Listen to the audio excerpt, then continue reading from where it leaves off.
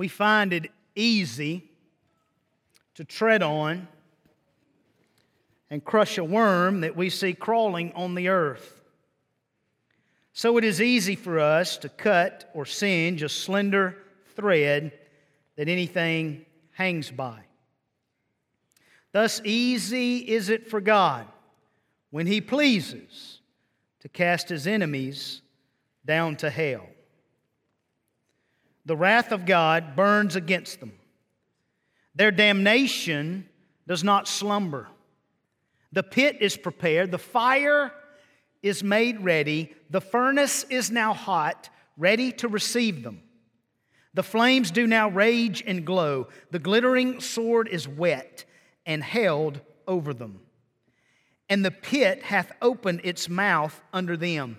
The devil is waiting for them. Hell is gaping for them. The flames gather and flash about them, and would fain lay hold of them and swallow them up.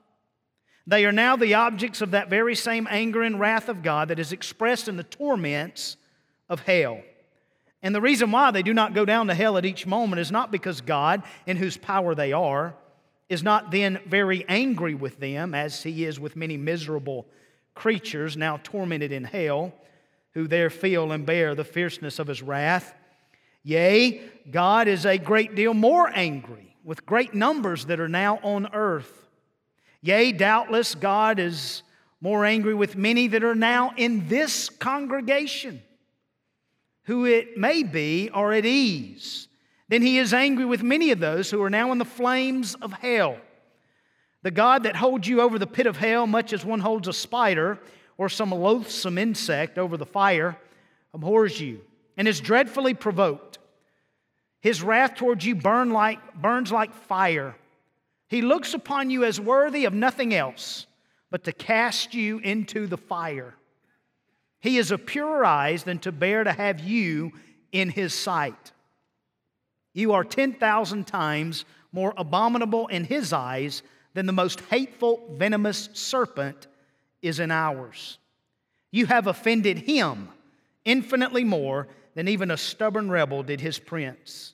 And yet it is nothing but His hand that holds you from falling into the fire every moment.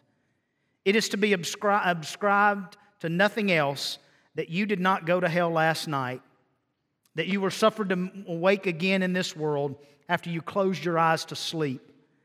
And there is no other reason to be given why you have not dropped into hell since you arose this morning, but that God's hand has held you up. There is no other reason to be given why you have not gone to hell since you have sat here in the house of God, provoking His pure eyes by your sinful, wicked manner of attending His solemn worship. Yea, there is nothing else that is to be given as a reason why you do not this very moment drop down into hell. Now, what I've just read is an excerpt from what has been referred to as the most terrifying sermon ever preached, the most dangerous, the scariest, one of America's most frightening sermons ever preached. Jonathan Edwards' own Sinners in the Hands of an Angry God. Now, there was really nothing scary about the messenger of this message. Jonathan Edwards was not an intimidating person. His preaching style was solemn and controlled and stoic. He made very few movements. He made very few gestures. He read his manuscript, careful not to look up as to draw attention toward himself and away from the Lord. And yet his message is terrifying. In fact, there was one lady there, a diarist, who wrote in her diary after hearing this message preached. She said, and I quote, or wrote, and I quote, "The congregant shrieked, moaned, and quaked in abject fear. In fact, the congregants were so distressed by his words that Edwards had to stop speaking several times to allow them to calm down. The shrieks and cries were piercing and amazing, as if we were in hell already." End quote. Now, in no way do I presume today that the message you're about to hear is going to be the scariest sermon you've ever heard. But I will say this. This text, our text today, is by far the Bible's scariest passage. It is Matthew 7, verse 21, 22, 23. I'm going to read all three verses and then we'll unpack them together out of Matthew's Gospel, the Sermon on the Mount, Matthew 7, 21, 22, 23, beginning with verse 21. And here we go. Not everyone who says to me, Lord, Lord, will enter the kingdom of heaven, but the one who does the will of my Father who is in heaven. On that day, now, by on that day, he is referring to Judgment Day. On that day, many will say to me, Lord, Lord, did we not prophesy in your name and cast out demons in your name and do many mighty works in your name? And then will I declare to them, I never knew you. Depart from me, you workers of lawlessness. Father, Lord, we come before you today in the name of your Son Jesus, Father, and understanding that these words are not easy to hear. They can be terrifying, horrifying, but so thankful that you've told us the truth. So thankful that today, as we sit under the authority of your word, that we can respond, that we can hear in a way that pleases you and receive your word in a way that pleases you and respond in a way that pleases you. And we pray that will be the case today, that souls will be saved today, that those that are lost and in darkness will come into the light and be born again and be saved today. In these few minutes we have together this morning, we pray that those who have made that decision will make it public today. We pray for relationships to be mended in homes and in marriages and in communities and in neighborhoods and in families and in churches, that God, your power of the gospel will restore and save today. We ask it all in Jesus' name, and God's people say, amen. All right, here's what I want to do. I want to give you the takeaway, and then we're going to unpack the text. So the takeaway, if I had to sum it up, I'd say it like this: Jesus is the judge who judges on Judgment Day. Jesus is the judge who judges. There's one lawgiver and judge, okay? It's Jesus, and He is the judge who's going to judge on Judgment Day. And 6 different times in these 3 verses do we have a personal pronoun reference Jesus is making of Himself. Follow it with me. Look at verse 21. Not everyone who says to me. Somebody say me. Yeah, say me. Not everyone who says to me. That's the first one. Not everyone who says to me, Lord, Lord, we enter the kingdom of heaven, but the one who does the will of my. Somebody say my. That's your second one there. My, me, my. Does the will of my Father who is in heaven. On that day, many will say to me. There it is again. Number 3. Lord, Lord, did we not prophesy in your name, cast out demons in your name, mighty works in your name? I'm not even counting the 3 your names. Look at verse 23. And then I will declare to them, I never knew you, depart from me. So that's the 6 personal pronouns that makes it clear Jesus is referring to Himself, okay? He is the judge who judges on Judgment Day.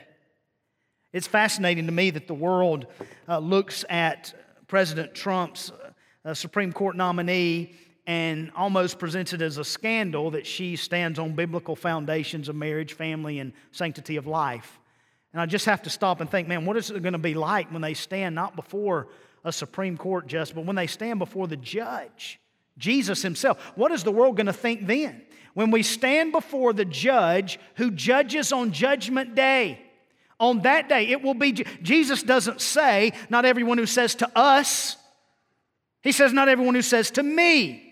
He doesn't say, then we will tell them, depart from me, we never knew you. No, He says me and I and my and me and I.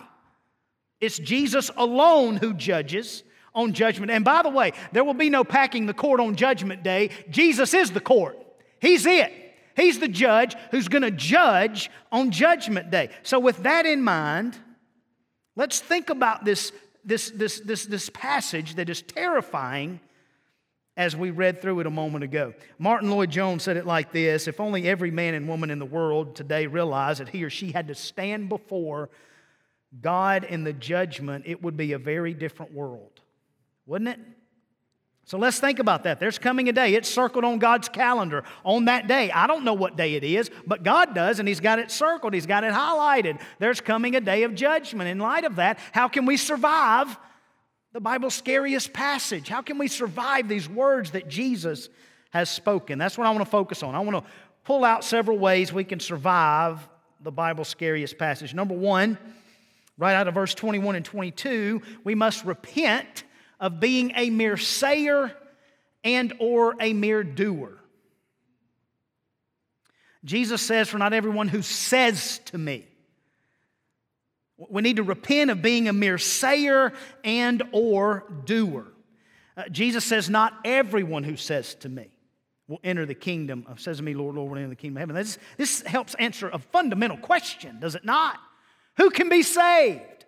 On Judgment Day, who will be saved? Well, we can know from Jesus' words that not everyone will be saved. Now, that flies in the face of what this world calls universalism. This idea that whether or not you receive Christ or you reject Christ, in the end it doesn't matter because God's mercy is going to let all people come into heaven. It doesn't matter if you've rejected the only way He's provided for salvation. In the end, a universalist would say we all go to heaven in the end. Jesus squashes that lie from the pit of hell right here. Not everyone. Let me translate that from the original language. What does not everyone mean? Well, let me break it down for you. In the original language, not everyone means not everyone. You got it? Not everyone is going to be saved. Now, that answers another question. There's another group of folks who would say, no one will be saved. They believe there is no God, and if there is no God, there's no love of God. And if there is no God, there's no wrath of God. And if there is no God, there's no heaven. If there is no God, there's no hell. If there is no God, there's no judgment. If there is no God, there's no salvation. So no one's going to be saved. Well, that's a lie from the pit of hell as well, and Jesus squashes that here. Not everyone means that some will. Right? Some who say, Lord, Lord, will enter the kingdom of heaven, but not everybody. Not everyone. It doesn't say no one who says to me, Lord, Lord, will enter the kingdom of heaven. Praise God, it doesn't say that. So some will be saved and some won't be saved. Some will perish and some will have eternal life. And here's how do we differentiate? Well, notice what Jesus says. Not everyone who says to me. I know these are bone-jarring, horrifying words from the Lord. Especially if you think about, there's going to be some on Judgment Day whose doctrine is spot on. Their doctrine is absolutely correct. They have the right doctrine, and they're saying the right things, Lord, Lord. But as the Bible tells us, that they honor me with their lips, but their hearts are far from me. So what's happening? Here's what's happening. They are saying what believers are supposed to say. Now, I know this time in our history, this time in our nation is a very difficult time. I know it's election season, and this political time of year, election is looming, and a lot of things are being said on both sides of the aisle, and a lot of promises are being made, and sadly, a lot of what's being said is just going to be that. It's just going to be sayings. Like if I were running for president, here's what I would run on. I would run on the promise that if elected, I would make sure that when you click on accept cookies, that you get actual cookies. Now that's something to run on, isn't it? I mean, who doesn't like a cookie? Somebody needs to make some cookies and send them to Washington. Amen. Everybody needs a cookie. I know the debate is hot and it's just heating up. And a lot of what is said is just that. It's just sayings. Well, Jesus sees all through that. Jesus sees all through that. You can't fool Him. Not everyone who says to me, Lord, Lord, will enter the kingdom of heaven. You say, well, what's wrong with calling Jesus Lord? There's nothing wrong with calling Jesus Lord. In fact, Jesus says, you call me teacher and you call me Lord, and you are right, for so I am. So there's absolutely nothing wrong with calling Jesus Lord. In fact, if you don't confess with your mouth that Jesus is Lord, you can't be saved. So there's nothing wrong with saying, Lord, Lord to Jesus. So what's happening here? Giving Him lip service with no life service to back it up. The problem is that they're calling Him Lord and then they go live how they want to live. They're ignoring His word, ignoring His will. That's why Jesus said, why do you call me Lord, Lord, and not do what I say? It's an issue that they are ignoring His will, ignoring His word, and just living how they want to live. Right? And now, our talk talks, it does. And our walk talks, how we live talks. But understand that our walk talks more than our talk talks. In other words, the way you live your life is going to speak volumes compared to just what you say you're going to do or say you're not going to do. One commentator said this, what John saw in his vision of judgment was a book of life, not a book of words, not a book of sayings, not a book of intellectual musings, but the book of life. The book of life. And so when you come to faith in Christ, your life is changed, your desires change. You go from darkness to light, from death to life. There's a change. It's sad, but it's true that only 25% of us actually do what we say we're going to do, according to a recent survey of Americans. 90% of America said, hey, we do want to volunteer, we want to help people who needs help, but only 25% of them actually do it. Right? So Jesus' point is simply saying that you're saved doesn't mean you're saved. You're not saved by your sayings. You're not saved by what you say. You're saved by the Savior. Right? So they were just saying what they thought believers are supposed to say. But they don't stop there. Look at verse 22. They take it even a step further, and they're doing what they think believers are supposed to do. And make no mistake about it. Genuine believers did just what these were doing, but these did not enter the kingdom of heaven. And notice what they're doing. We're prophesying in your name. Okay? That's something genuine believers did, was prophesy. They're casting out demons. Remember, Jesus told the disciples, don't rejoice in that the demons are subject to you. Rejoice that your name is written where? That your names are written in heaven. Don't rejoice in your ministry. Don't just focus on that and rejoice in what you're able to do for me. Rejoice that your name is written in my heaven. That's what we're to rejoice in. And so these are things that believers did in the first century. They prophesied. They cast out demons. They performed mighty works. It wasn't like they were doing something out of bounds for believers. They're doing exactly what Paul describes in 1 Corinthians 12. We think of them as spiritual gifts. That's what they're doing. Paul said to another faith by the same Spirit, to another gifts of healing by the one Spirit, to another the working of miracles, to another prophecy, to another the ability to distinguish between spirits. And then he asked these questions. Are all prophets? Do all work miracles? Do all possess gifts of healing?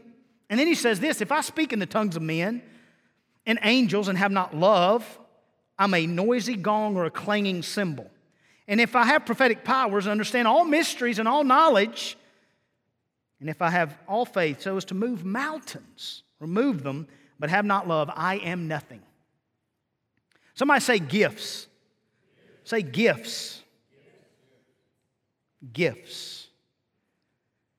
What we see in verse 22 are gifts, okay? They're gifts. But what does verse 20 say? Verse 20 flies in the face of verse 22. Verse 15 through 20 talks about a tree bearing fruit. Does it talk about a tree bearing gifts or fruit? Which one, church? Look at verse 20. Thus you will recognize them by their what?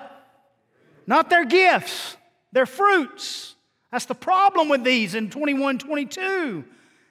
They have no fruit of the Spirit. They have no love, joy, peace, patience, kindness, goodness, gentleness, faithfulness, self-control. They have none of that. They just have this dog and pony show where they have all these gifts and they're bragging about what they're doing for the Lord and boasting not in the fruit of the Spirit, but the gifts in the Spirit, and boasting in not true religion, of widows and orphans, but great religion and what they have done. Look what we have done. And then they attach to the end, oh, we've done it in your name. See, they're saying what they think believers ought to say, and they're doing what they think believers ought to do. They're the ones crying, peace, peace, when there is no peace. They're the one preaching moving sermons, but there's no gospel in it at all. So let's be careful to examine our own hearts and say, am I just a sayer? Am I just going through the motions and being a doer and doing what I think believers are supposed to do? Am I just saying what I think believers are supposed to say? Or have I been born again? What's happening? A much greater concern than any political election in any year is the fact that today, 154,937 people will die without Christ today. That is 2 people every second are dying without Christ. That is unacceptable. It's unacceptable. And some of those folks, sure, some of them are across the other side of the world, but some of them are in America. Some of them are in the Bible Belt. Some of them are in churches in the Bible Belt. Some of them may be in this church today that are without Christ, that are without Christ. And I know we're so impressed by ourselves and what we can do. Man, we're so impressed with ourselves, aren't we? I have to guard against that. I have to guard against what God is doing through us. I learned the other day that we have given more to the cooperative program in East Tennessee than any other church in East Tennessee. I have to guard against letting pride set in there. Say, oh God, look what we're doing for you. We have to guard against that. We're so impressed. And why are we so impressed with ourselves? Do you realize that we're such impressive creatures that we have to literally sleep about a third of our life? We have to sleep. How impressive is that, really? We serve a God who never slumbers nor sleeps. We're not impressed. And we're not impressive. So let's not be just a sayer and a doer. Let's know what it means to be an enterer into the kingdom. And that's the second way that we can survive this terrifying passage. Number 2, recognize what it means to be an enterer. What does it mean to enter the kingdom of heaven? Jesus tells us here what it means to be an enterer, not just a sayer and not just a doer, but one who enters into the kingdom of God. What does that mean? Verse 21. But the one who does the will of my Father who is in heaven, this one is one who will enter into the kingdom of heaven. So here's the difference. It's one word, obedience. Now, you may have a question. Well, does Jesus even want me to enter the kingdom of heaven? Yes, He does. Look at verse 13. You have a formal invitation from Lord God Almighty Himself. Jesus in the flesh says, enter by the narrow gate. That is Jesus inviting you to enter into the kingdom. Enter through the narrow gate. He's inviting you. He wants you to enter in. My heavens, He entered this earth so you and I could enter into the kingdom of heaven. Yes, He wants you to enter in. Enter through the narrow gate. Yes, it's hard. Yes, it's not easy. But my soul, it leads to life. So enter through that gate, this narrow gate that leads to life. Jesus wants, He has invited you. He's invited the uninvited to be invited and then turn around and be inviters, inviting others into the kingdom. This is His desire. This is His passion. This is why He came to seek and save the lost, those who are far from Him, to be brought near to Him. For God declares that all people everywhere, it's time for you to repent. God has said He does desire no man to perish, but that all should come to repentance. How do we do that? But the one who does the will of my Father. It is God's will for you to enter into the narrow gate. It is God's will for you to be saved by grace alone, through faith alone, in Christ alone. That is His will for you. To believe that Jesus came into our brokenness, took on our brokenness in the flesh, our sin, our wickedness, and He died on the cross. They buried Him and He was raised to life. And He invites anyone who will, for whosoever will, shall not perish, but have eternal life. That's what the Lord wants for you. So recognize what it means to be an enterer into the kingdom. Obedience. You know, one thing I get so excited about is the simplicity of the gospel. Aren't you so thankful it's simple? Sure, we make it hard. I get that. But it's so simple. Think about your household. If you're a parent, if you're a grandparent, if you have children, if you don't, at least one day you were a child. So think about this. In the home, the child's one role in the home is to what? What has God told children to do in the home? Obey your parents. Y'all hearing that? Boys and girls, y'all hearing that? Obey your parents, right? And see, that's a great lesson for us as children of God, all of us. I don't care if you're 9 or 90. What do? We're to obey our Father. Obey our Father who's in heaven. Obey His will. Obey His word. It's all about obedience. Here's what Jesus said. In John 8:31, it came off Jesus' lips. If you abide in my word, then you are truly my disciples. If you obey me, if you abide in my word, you are truly my disciples. So according to the will of God, found in the word of God, it does not matter if you say what believers are supposed to say or do what believers are supposed to do. If you are disobedient, you are not a part of the kingdom of God and you are in danger of eternal damnation. The issue is obedience to the Word of God. Am I being obedient to the Word of God? Sure, we're saved by faith alone. Please understand that. Yes, you are saved through faith alone. But saving faith is never alone.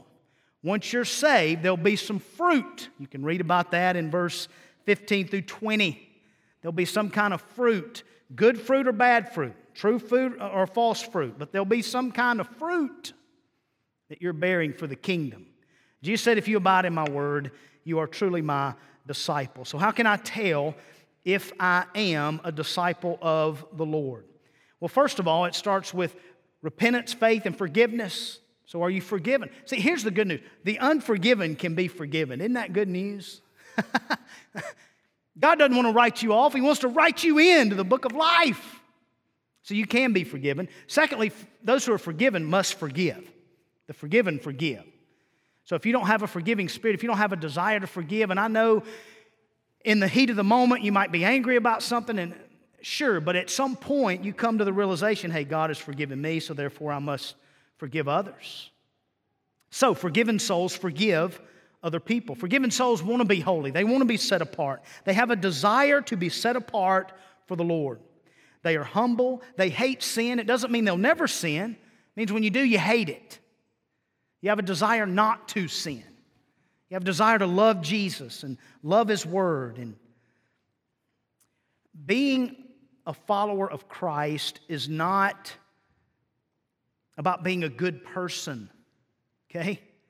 The gospel is not God takes a good person and makes them better. The gospel is God takes a dead person and makes them alive.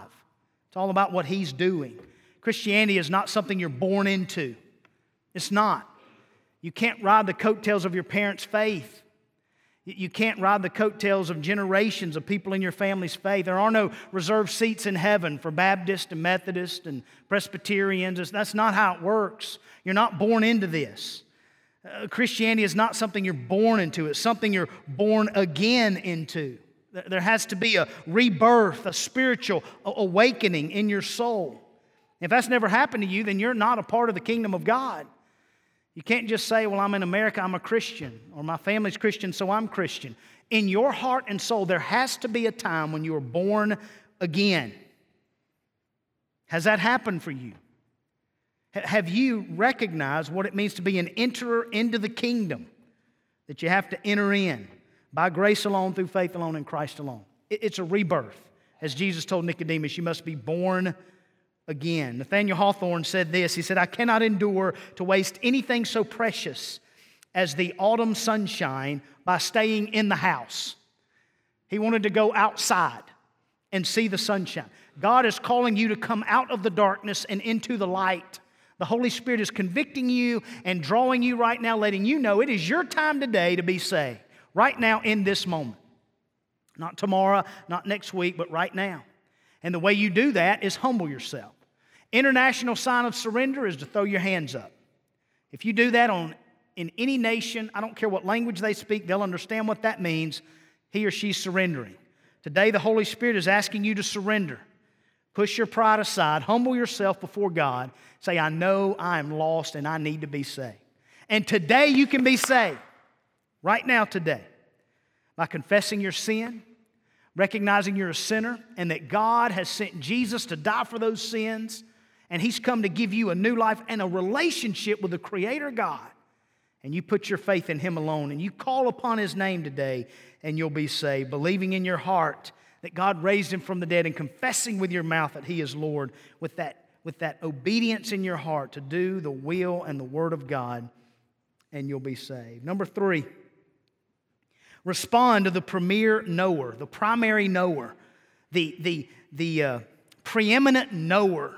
See, we get this confused quite often, and we reverse the pronouns, and we shouldn't reverse the pronouns because they're in this order for a reason.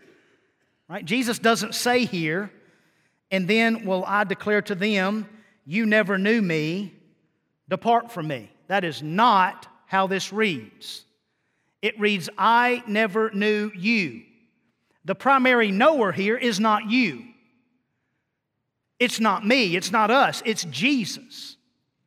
He's the primary knower. He's the preeminent knower. He's the premier knower here. The question is not, do you know about Jesus? Do you know the historical accounts of Jesus? Do you know the gospel of Jesus? Do you know the lingo of Jesus? Do you know the songs about Jesus? The question is, does Jesus know you? That's the question. Does He know you? We're impressed with what we know. I know that.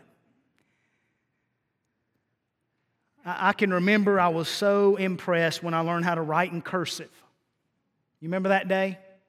When you learn how to write, some of you, I guess they probably don't even teach that anymore, but when you learn how to write in cursive, well, another week has passed that I didn't need to know how to write in cursive. That's just something I didn't need to know. So much of what we think we need to know on that day, on Judgment Day, it's not going to matter. It's just not going to matter. When you stand before Jesus on that day, all that matters is, does He know you as His disciple, and do you know Him as Lord? That's all that matters on that day. Do you know Him as Lord, and does He know you as His disciple? Notice He says, I never knew you. So Jesus is not describing people here that came to faith in Christ and lost their salvation. He is not describing those. He says, I never knew you, meaning they never had an intimate relationship with Him. He never knew. You can't lose your salvation. In fact, if you could lose your salvation, you would lose your salvation. But we can't. So He doesn't say, I used to know you, but now I don't. He says, I never knew you. Because once He knows you, He knows you. And notice what He says, I never knew you. It's speaking of that intimate relationship that Jesus is saying, you chose your kingdom, and it was not my kingdom. You chose your way and your will, and it wasn't my way and my will. And I never knew you. So how do we know if we're known? How do we know if we're known? Do you have a desire to make Jesus known? I'm not asking you if you're the greatest evangelist to walk the planet. I'm not asking you if you've ever led somebody to Christ. I'm not asking you that. God used some to sow. He uses some to reap. He uses some to pray. I'm not asking you that. But He calls all of us to tell somebody about what Christ has done in our heart and life.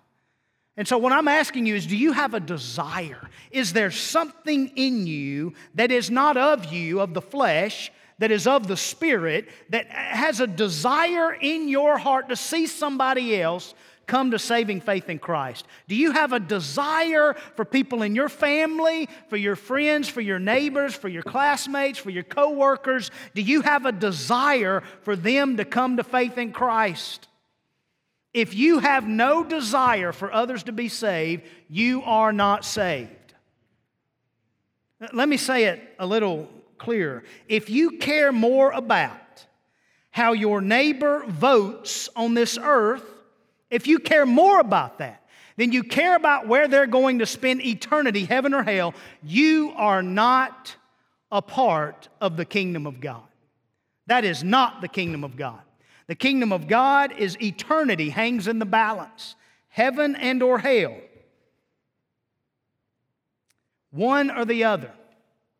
It's not both and, it's either or. And Jesus, man, these words are terrifying, are they not? Depart from me. You mean to tell me that Jesus came and did everything? He did everything to ensure that we could come to Him? And now He's going to tell people to depart from Him? Yeah, on that day, the age of grace is over. And on that day, judgment falls. And on that day, those who do not know Him, or those He does not know, will depart from Him. What a terrifying phrase to hear from Jesus. And I know hell is an awkward subject. It's an intolerant subject. It's an unpopular subject. It's an offensive subject. It's a politically incorrect subject. I know that. But this is what this is the essence of hell right here. Depart from me. That's the essence of it. Being away from God for all of eternity. That's the essence of hell. That's the essence of this place where God designed and created for the devil and his angels. And I know it's awkward and I know it's uncomfortable. I get that. But we dare not, we cannot, we must not dismiss hell and just forget about it. We must tell people how to miss hell. We must not, cannot, dare not erase hell. We must tell people how to escape it. That's what we're called to do. In fact, I don't know if you know this, but what we know about hell, almost entirely, every bit of it has come from what Jesus has told us in the Gospels. It comes from our Lord Himself. That it's a real place. It's a real place of torment. It's a real place of separation. It's a real place of fire. It's a real place of memories and regrets and isolation. And a real place that a gulf has been fixed, that we can't go for those of us who are saved from heaven to hell, and the lost can't go from hell to heaven. It's a real place, and praise God, it's a real place where you really don't have to go. You don't have to go there. So I know the question burning in your hearts is, when is Jesus coming to judge? I don't know. Nobody knows. Today is closer than yesterday. We know that. And the question is, are you ready? Are you ready? Because here's the reality. Steve Lawson said it like this. On the last day, on that day, on Judgment Day, many nobodies now will be somebodies then. And many somebodies now will be nobodies then. So how's your standing with the Lord today? I wonder if you'll be one of those, one of the many whom Jesus says will be standing there on that day. And will you be one of those that are surprised when the judge who judges, Jesus Himself, says, "Oh, you call me Almighty, but you ask me not. Oh, you call me the author and finisher of the faith, but you are unashamed of me not. Oh, you call me the bread of life, but you beg me not. You call me the bridegroom, and behold me not.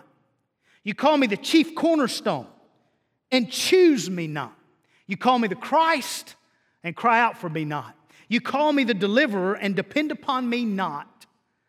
I wonder if you'll be one of those standing there that day that will hear the Lord Jesus say, and surprised and shocked that you'll hear, "You call me faithful and true, and have faith in me not.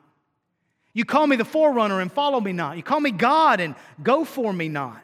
You call me the head of the church, and humble yourself before me not. You call me the Holy One, and hide in me not. You call me Emmanuel, God with us, and go with me not. You call me Jesus, and have joy in me not." Oh, I wonder if you'll be there that day when the many hear, as Jesus has clearly said here in Matthew 7, 21, 22, and 23. Will you stand there on that day and be one of those that are surprised when the King of Kings and Lord of Lords says, "You call me the King of Kings and Lord of Lords, and you obey me not. You call me life, and live me not. You call me the light of the world, and shine me not. You call me Lord, Lord, and listen to me not. You call me the Master and mind me not. You call me the bright morning star and see me not. You call me peace and have peace in me not. What terrifies me to think of all those that will be standing there on that day and hear the Lord say to the many, and they be surprised when they hear Jesus say, oh, you call me your refuge and rest in me not. You call me the resurrection and the life and rejoice in me not. You call me the Savior and share me not. You call me the Son of God and seek me not. You call me truth and trust me not. You call me the way and walk me not. You call me the Word of God and worship me not. Oh, I can't imagine standing there on that day and then being shocked and surprised to hear Jesus then say, when I banish you to hell, blame me not.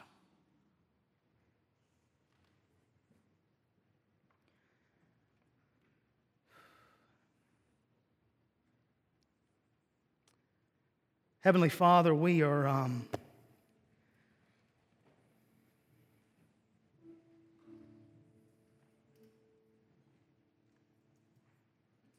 humbled before the authority of your word today. Lord, we understand that this is a day that we don't think about all that much. It's a subject that we don't want to think about and we don't want to talk about and we don't want to consider. But Lord, again, because you are a merciful God and because you're a God of hope, you have given us a heads up. You've told us what's going to happen. And you've been faithful to your word from the beginning. Every prophecy has been fulfilled. Up to this point, they've all been fulfilled. Your word is truth.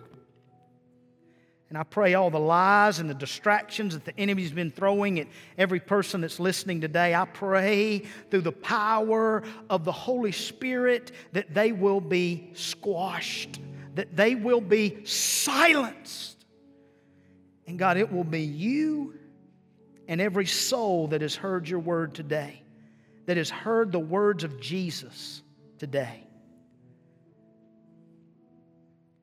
And know that Jesus loves them individually,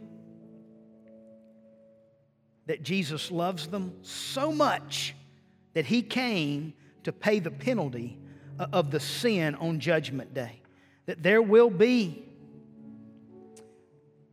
many people who will not suffer in the place called hell. Now, they will be few compared to the many that will, but there will be millions of believers who will not suffer that fate in hell. But there are some, no doubt, in this place. There are some, no doubt, who are listening online who have never put their faith in Christ. They've said what believers say, and they've been doing what believers are doing, but they've not been born again. And today, you have, through the power of your Holy Spirit, have convicted them and let them see that they are lost. And I pray right now they'll be able to push that pride aside and know that you love them so much that you gave your only Son, that whosoever believes in you, in Jesus, in your Son, will not perish, but have eternal life. This is real life stuff, Lord. Eternity is hanging right now in the balance for so many that'll walk out of here with not a promise they'll breathe one more breath. And I pray you'll save them right now today. I pray, Lord, you'll convict their heart. I pray that they'll open their heart right now with their heads bowed, either at home or in this room, in person or online, and just say, Lord, I know that I am not saved, and I want to be sure that I am saved. So today, I turn from my sin. I confess my sin. I turn from it. I believe Jesus came to save me from it. I believe He's the Son of God. I believe He was raised from the dead. And today I trust Him as Savior and I want to follow Him as Lord. Forgive me, Lord, and come into my life. Change me. I promise you, ma'am, sir, boys, girls, you'll be born again. You'll get life right now. So whether you're at home or in the room, pray that prayer between you and the Lord. And when you do it, text us, let us know. We want to celebrate with you. So text 79969, either connect or the word Jesus or the name Jesus, and we want to celebrate with you today. We want to celebrate. Father, for all those in the room that have broken relationships or people they know that are far from God, I pray they'll fill these steps up today and just pray for those souls that need Jesus. They'll pray for them. Lord, our families that will be restored today from this good news and this good gospel that you've given us today. Father, I pray they'll come and pray in person on their face, praying for those who are lost and far from you, their family and friends and neighbors. Father, we just want to worship you in spirit and truth. So help us do that in a way that pleases you. In Jesus' name we pray. And all God's people said,